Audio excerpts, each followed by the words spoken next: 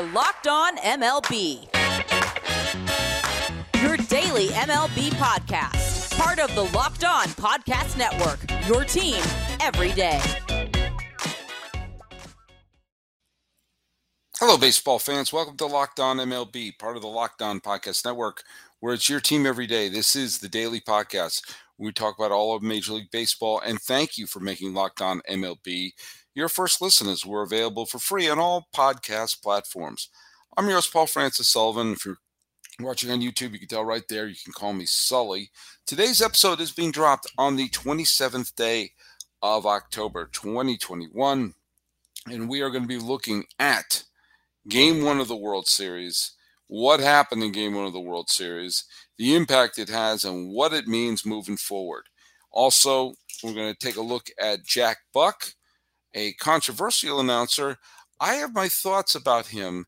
I don't understand why people dislike him, but I also understand why people wouldn't mind hearing another voice.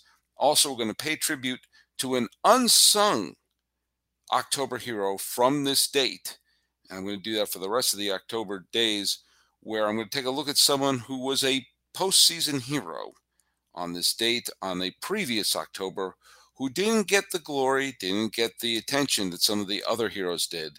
But guess what? They deserve it. This show is available on YouTube, and if you happen to have a smart device, be sure to tell it to play podcast Locked On MLB, or check out some of the other great shows on the Locked On Podcast Network, including Locked On Braves with Jake Mastriani, and Locked On Astros with H-Town Wheelhouse and Eric Heisman. You can follow us on Twitter at Locked On MLB Pods. Same handle for Instagram. I'm your pal Sully. I'm at Sully Baseball on Twitter, Sully Baseball Podcast on Instagram. Well, the Atlanta Braves took Game 1 of the World Series. It was not exactly a game that is going to be appearing on MLB Channel Classics anytime soon, but if you're an Atlanta Braves fan, you don't care. Now, if you happen to be someone who is just going all out to root against the Houston Astros, you probably don't care either. You probably like the results. Well, let's hear what Jake Mastriani had to say from Locked On Braves. The Atlanta Braves take Game 1 of the World Series with a 6-2 final over the Houston Astros, but it comes at a big price as they lose Charlie Morton for the rest of this World Series.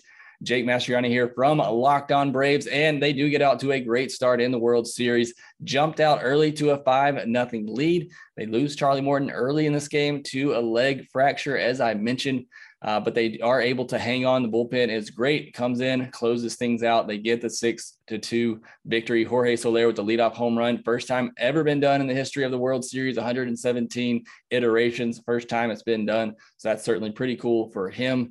But Charlie Morton news is pretty big. He's going to miss the rest of this series. The Braves' horse, the guy they can depend on, is now going to be out, and they had to use a lot of their bullpen in Game 1. So we'll see how that affects the rest of the series. But the Braves do jump out to an early 1-0 series lead in the World Series. Come check out Locked On Braves. We'll be talking about all the biggest moments from Game 1. Thanks, man. And for every story, there's another story to go along with it, and that's Eric Heisman of Locked On Astros, and he gives his thoughts. This is Eric Heisman of the Locked On Astros podcast, and the Astros dropped Game 1 of the World Series, and they are now 0-4 in Game 1 of the World Series in the franchise history. And while Dusty Baker passed the ball to Framber Valdez after his great appearance in the ALCS, where he shut down the Red Sox for 8 innings, he only lasted 2 innings. He allowed 8 hits, 5 earned runs, 1 walk, 2 strikeouts, allowed 2 home runs. And unfortunately, he was hit hard. He allowed 6 hits that were harder than 100 miles per hour off the bat. The Astros offense only scored 2 runs. There's a lot that went wrong in this game, and we'll talk about this and more on tonight's Locked On Astros podcast. So, yeah, it was kind of not exactly a super dramatic game. The Braves jumped ahead early. They were up 2-0 before the Astros came to bat. They were up 3-0 after 2 innings, and it probably seemed like it could have been more. The fact that the Astros got the bases loaded in that first inning and couldn't put anything aboard, and next thing you know, it was 5-0 in the third, and the final score was 6-2. I have to give the Braves a lot of credit for not letting the Astros have that impactful inning that they seem to have at will against teams with SOX in their name, the White Sox and the Red Sox. When the White Sox lost in 4 and the Red Sox lost in 6, it seems like in all of the Astros victories, you could say, well, the final score was this. It was actually a lot closer than that, but the Astros scored a ton of runs at the end. Well, they didn't score a ton of runs. They scored 1 run. Now, it helped matters that there was a terrible play where Eddie Rosario threw out Yuli Gurriel at second base at a key moment in the 8th inning, which really kind of derailed the Astros at that point. But there you have it. I mean, the Braves won. Now, look it. I know a lot of people are rooting hard against the Astros. They are the villains and all this other stuff. I'll tell you why I'm rooting for the Astros in Game 2. By the way, Astros Twitter, note that I just said that. I don't want this to be a sweep. I don't. If I'm a Braves fan, I want a sweep. If I'm vehemently anti-Astros, I want a sweep. I don't necessarily want a sweep. I want a 7-game series. I want a 7-game series by any stretch. In fact, in that fun intro video narrated by Bill Murray at the top, he was saying, if it's neither one of them are your team, then root for the home team for every game until you get a Game 7. There's some wisdom to that. I don't really care. In fact, what I call the Paul Molitor factor, when there's someone who is up to get their first World Series ring on a team who deserves it a long time ago, most of my Paul Molitor factors are on the Astros. I want Zach Greinke to have a ring, and yes, I know Dusty Baker has a ring as a player, but I want him to have a ring as a manager. And so, while I have nothing against the Freddie Freemans and the Snickers and everyone like that on the Braves, there's not a lot of people going, oh man, I have a little tear in my eye because Ozzie Albies has a World Series ring. Easy for you to say. I want there to be a 7th game, but I also want there to be the signature moment of this postseason. I was thinking about that. What is the signature moment of this postseason? When you stop and think about the 2021 postseason, what is the image, the great image that will come to your head? Might be the Chris Taylor home run to win the wild card game, maybe. Right now, the leader in the clubhouse is a blown check swing call that sunk the Giants' season.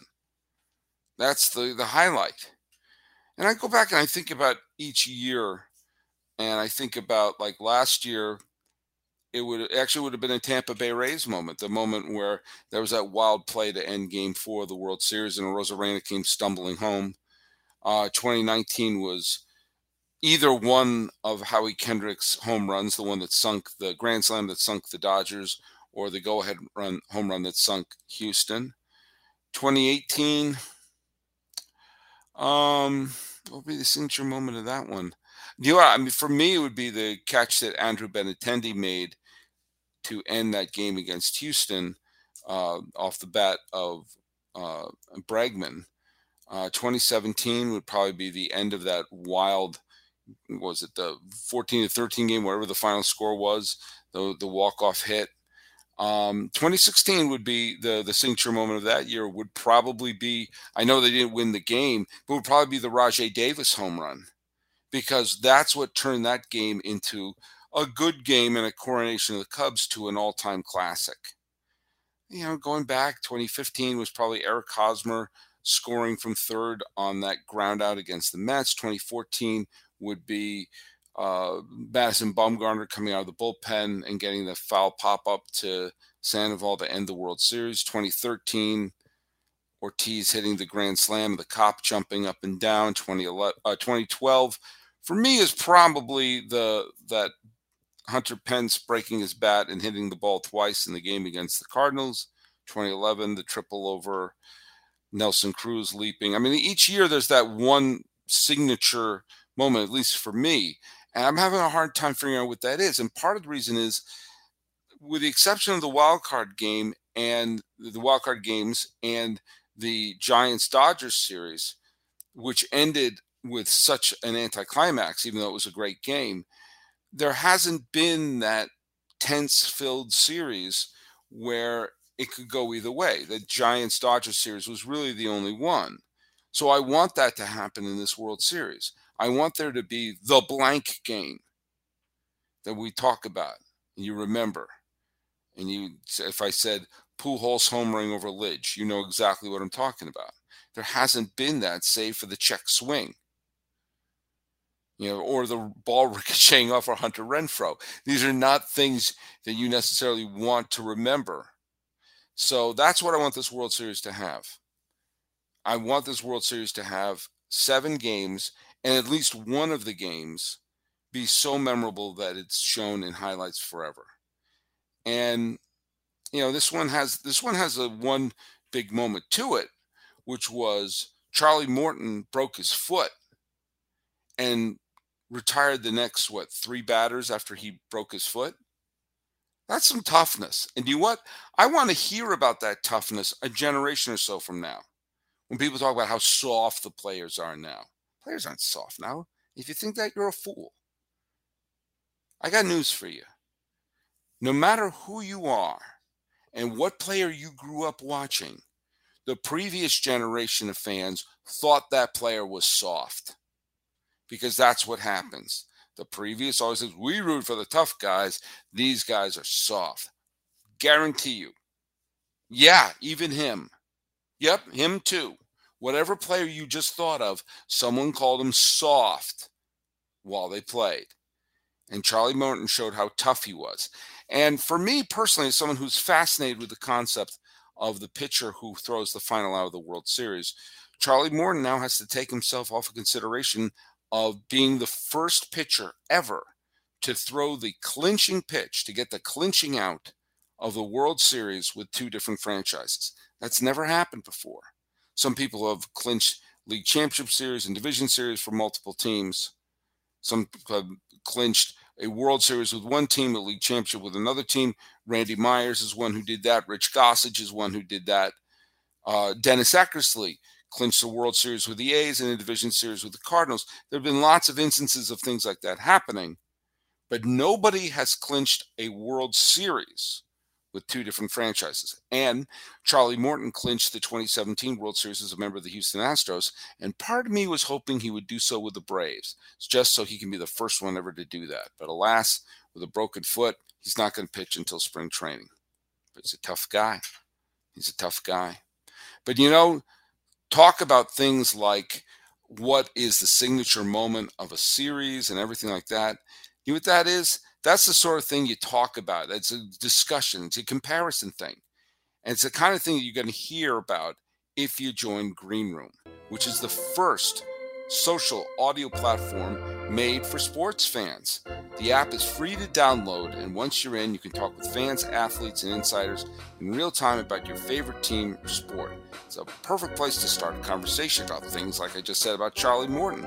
You can find fans like you in the Green Room for watch parties, debates, post-game breakdowns, and of course just reacting to the big news and rumors. You can find Locked On hosts across NBA, Major League Baseball, National Hockey League. And I'm going to be on a bunch of those rooms as well, and I host them from time to time. What you got to do is you got to download the free Green Room app now. Currently available on all iOS devices. Be sure to create a profile, link your Twitter, and join the MLB Room for the latest league updates. And I know you're going to have a lot of fun in the incredible rooms around your favorite teams and leagues. I can't wait to join you all in the app. Be sure to let you know when I'm on. Download the Green Room app today. Green Room is changing the way we talk sports. Okay, so I predicted the Astros in 5, and doesn't look like, unless the Astros run the table, doesn't look like that's going to happen. And so that's the interesting part. It was not a great game, but it was kind of part of it was a little bit of a slog. And if they're going to go 4 hours, I really wish they would start these games earlier. Now, of course, I'm in California. These games start at 5 o'clock here. But for a lot of people, it's going to be really late when the games are going on, especially if they're going to be games that last 4 hours no matter what. Now, they start at 8 because of local affiliates, I guess, local news perhaps. Eventually, that's all going to be moot. eventually the World Series is going to be on MLB Network, just like the Super Bowl will be on the NFL Network, just like the NBA Finals will be on the NBA Network, because they'll find out that they're better off owning the product and owning the broadcast of it and everything. And then they can just start it when they want, which is what they should do. These are antiquated reasons why they're starting at 8 o'clock East Coast time. Start at 6:30 East Coast time. Get it so people can watch the whole game. That's the whole point, isn't it? Not to wake up and ask who won. Not saying have them be day games anymore. I understand you get more eyeballs if you have them on during the evening. But what you want to do is have that the prime time viewers seeing the 5th, 6th, 7th, 8th, and 9th innings. It just makes sense to me. I don't understand what the issue is. Now, another thing I just want to talk about the broadcast. I listen to a lot of it. And the reason I listen to it is kind of twofold. Especially after the pandemic season, I've grown to really love listening to baseball. It's become something I've really loved doing. Now, I did it during the pandemic season because I was having a really hard time watching the game in an empty stadium with the cardboard cutouts. It just reminded me of what was happening in the world, and it just looked and felt weird. But when I listened to the game on the radio, I could imagine a packed stadium. Last year's postseason was so weird because they played some of the game, like the A's and the Astros played down the street from me right now at Dodger Stadium, while the Dodgers were playing in Texas and the Yankees and Rays were playing in San Diego. None of it made sense, and it was all weird. And it's when you're hearing like the Astros playing the A's and you see Chavez Ravine, it just didn't feel right. So when I listened to the game, I could imagine it taking place in Oakland. I could imagine it taking place in Houston. When I was listening to the World Series, I was imagining it at Dodger Stadium in the Trop. In fact, when I've watched the highlights since then, it's weird for me because in my head, when all those moments were happening in last year's exciting World Series, they were happening in Tampa Bay and LA, not in the same stadium in Arlington, Texas. So all through the season, I've listened to games a lot more. And I've listened to local announcers. And I think the ESPN radio announcers, which I listen to in my car, are pretty good. Now, Joe Buck is once again announcing the game for the World Series. And I kind of wish someone other than Joe Buck was the announcer. And this isn't because I think Joe Buck is a bad announcer. Quite the contrary. I think he's a very talented announcer. I think he's got a great rhythm to his voice. He's got a great set of pipes. He has a good sense of drama. He says some good things on there. I'm exhausted by John Smoltz, who's a crotchety old man who hates the game of baseball. Why have someone who clearly hates the product be the narrator of the product? If you're going to have a Cy Young Award winner from the 1990s with multiple World Series appearances and performed beautifully on the big stage, and pitched in the 1992 World Series and the 1999 World Series, be your announcer, get David Cone, who is a fine announcer and doesn't hate baseball. But my main reason for wishing someone other than Joe Buck would announce it, I don't want Joe Buck to never announce the World Series. I just wonder why he always has to announce it. He has announced every single World Series since the year 2000. Now think about it. If I use the rule of 7, for those of you who don't know what the rule of 7 is, that means the rule of 7 is you don't really start following a sport or having clear sports memories until you're about 7 years old. There's some exceptions here or there, but I think that's a good, steadfast rule. And if you are a 28-year-old sports fan, you have no memory of someone other than Joe Buck announcing the World Series. That's not, 28 is, it's not old, but that's not a baby. And chances are, if you're a 30-year-old baseball fan, your memories of a World Series called by someone other than Joe Buck are vague. It was the 1999 World Series. If you're a 30-year-old, only the 1999 World Series was not announced by Joe Buck. The previous one, 98, was. And it's kind of like for me going to Baskin Robbins and always ordering chocolate. Chocolate's great, but there are other flavors.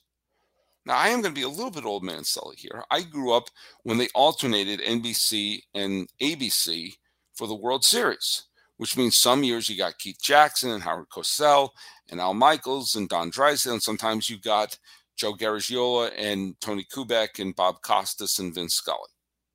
In fact, what NBC used to do, and I've been doing in my research for my 1972 postseason book, and I've been listening to the broadcasts of all the games, what NBC used to do, and I actually think this is ingenious, they would have Joe Garagiola and Tony Kubek, they're regular people, but in the booth with them would be an announcer from the home team. So when the games, for example, in that World Series in 1972, the World Series was played between Cincinnati and Oakland. The Cincinnati Reds announcer at the time was Al Michaels. Yes, that Al Michaels. Monty Moore was the announcer for the A's. So when they played the games in Cincinnati, Al Michaels would be in the booth. When they played the game in Oakland, Monty Moore would be in the booth alongside Curt Gowdy. That's why Dick Stockton was in the booth to call the Carlton Fisk home run game because he was a Red Sox announcer. But Ken Coleman was in the booth because he was a Reds announcer. He later went back to being the Red Sox. It was kind of weird. Phil Rizzuto shared a booth with Joe Garagiola for the 1976 World Series when it was Reds versus the New York Yankees. I like that. But I like mixing it up. I like mixing up the voices, mixing up the narrators, mixing up that it's not always the same experience. Joe Buck's very good at his job. But so is Jason Benetti of the White Sox. So is John Miller and Kruk and Kipe and Dave Fleming. So is Don Orsillo. So is Susan Waldman. So is, you go basically everybody who announces with the San Diego Padres and with the San Francisco Giants are fantastic. Dave O'Brien is great. There's, Sean McDonough, who announced the 1992 and 93 World Series with CBS. That was, and you had years where Jack Buck announced a few years, and then you had Sean McDonough announced. Mixing it up and having those different narrators, especially when you go back and you watch some of the old highlights and the clips, having different people be there adds a flavor to it. Going back to Baskin Robbins, there are all different types of flavors there. The Joe Buck flavor is a delicious one. And the people who say he stinks are wrong. He's a very talented broadcaster. It's just we're now 21 years into sampling the same flavor. And it would be nice to have something different. I think what should eventually happen is when it all appears on the MLB network, and eventually it will, you have a bunch of choices. And if you talk about ratings, whichever one you click all goes into MLB network. You can have the option for a national announcer. You can have the option for kind of a more sabermetrics oriented announcing, from if you want someone doing more data, stat analysis, if you don't want to hear old fashioned play by play. And you should have, the Spanish language channel, and you should be able to watch it with the local announcers. If you're a Braves fan or an Astros fan, and you've been with this team the whole time, and your announcers have been with you the whole time, and then finally when it comes to the biggest stage, wouldn't you want to hear the people you've hung out with the whole time? And have that be one of the options. That makes sense to me. All this makes sense to me. And you know what? I'm running out of a little bit of energy here. So what I'd like to personally do when I'm running out of gas and making my great points is I like to grab myself a Built Bar. I have one right here. I always keep one next to me whenever I podcast to give me that little bit of a boost. Now, let me tell you something about Built Bars. Built Bars are the best tasting protein bars out there. Now, when you talk to a Built Bar fan, they're definitely passionate about their favorites. And if you don't know what the Built Bar flavors, let's sound off. I'm right now holding Coconut Brownie Chunk, which sounds like a delicious Mad Lib. You also have Coconut Cherry Barcia. You have Mint Brownie, Double Chocolate, Salted Caramel, Strawberry, Orange, Cookies and Cream, German Chocolate, and my personal favorite, which is Raspberry. If you haven't tried all the flavors, get a mixed box where you get 2 of each of those 9 flavors I just mentioned. But they're not only great tasting, they're healthy for you too. 17 to 18 grams of protein, calories ranging from 130 to 180, 4 or 5 grams of sugar, 4 or 5 grams net carbs. Amazing flavors, all tasty, all healthy. Order today and get the grasshopper cookie or raspberry or whatever you like.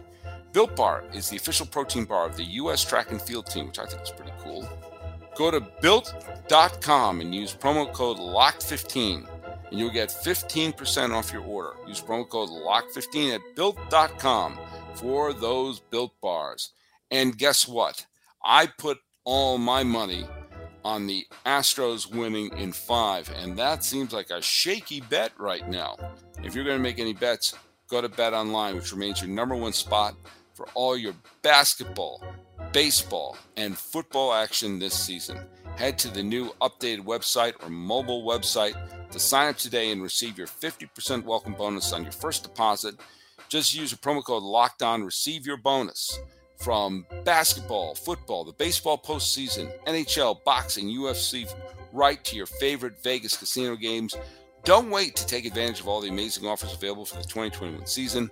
BetOnline is the fastest and easiest way to bet on all your favorite sports. BetOnline is where the game starts. You know, one of the things that happens in October is you find unusual heroes and you find people you're unexpected to be the big names and the big faces. Obviously, Eddie Rosario happens to be one of them. And sometimes there's someone who does a great job in a huge game who undeniably put their thumbprint on the game and yet was somewhat unsung.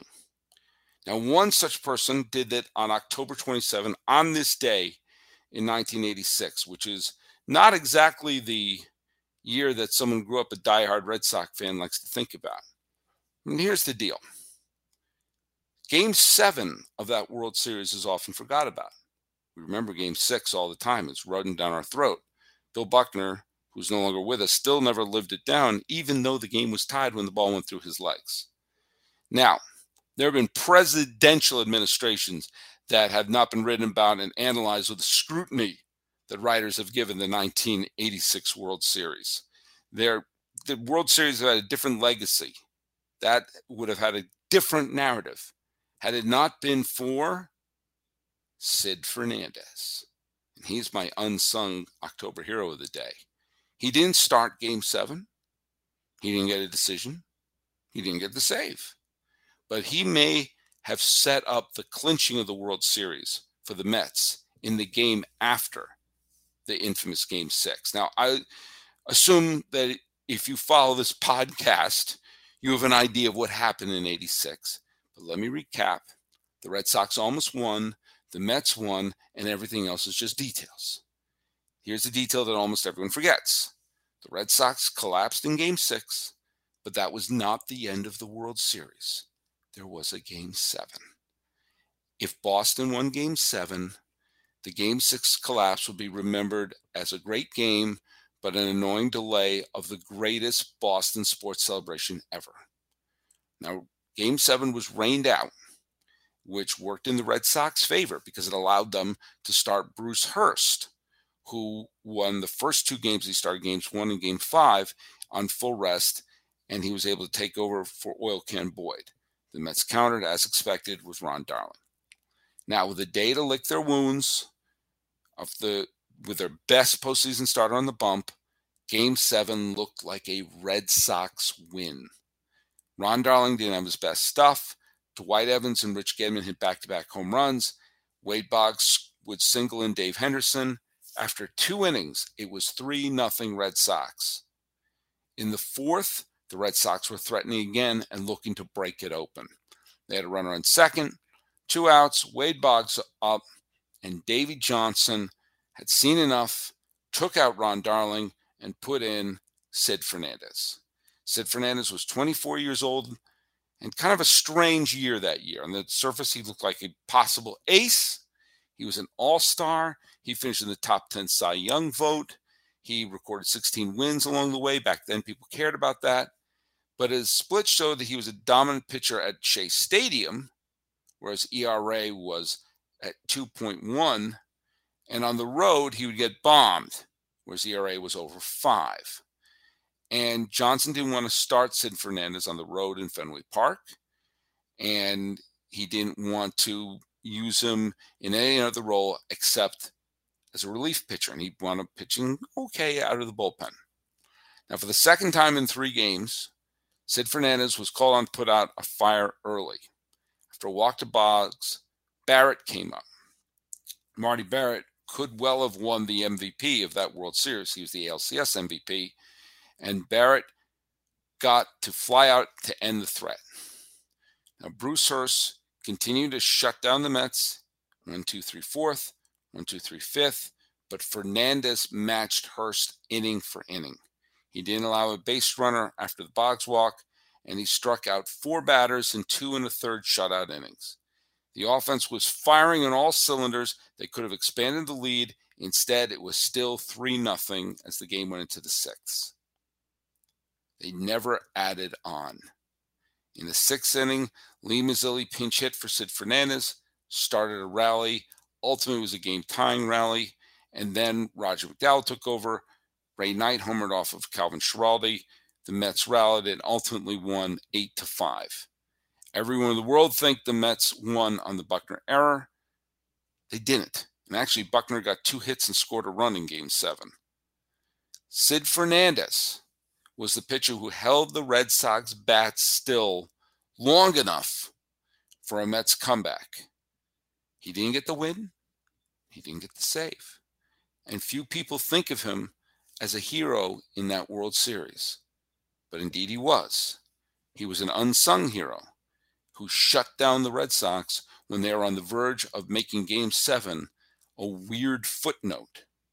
And alas, we'll salute Sid Fernandez here. He was a World Series hero, and there will be Sid Fernandez's, say that 3 times fast, in this year's World Series. So go to the free and easy-to-use Odyssey app and check us out wherever you get your podcasts. Talking about Game 1 of the World Series and seeing what Game 2 has to bring to us, not minding if we'd have a new narrator once or twice, and hoping that we get a signature moment and find out who the Sid Fernandez of this October will be. This is Locked On MLB for the 27th day of October 2021. I'm your host, Paul Francis Sullivan. Please call me Sully, and thank you so much for making us your first listen. And if you want to have your second listen, make it be Locked On MLB Prospects. Host Aaron Lighton is a prospect encyclopedia, and he's going deep in the MLB stars of tomorrow. It's free and available on all platforms.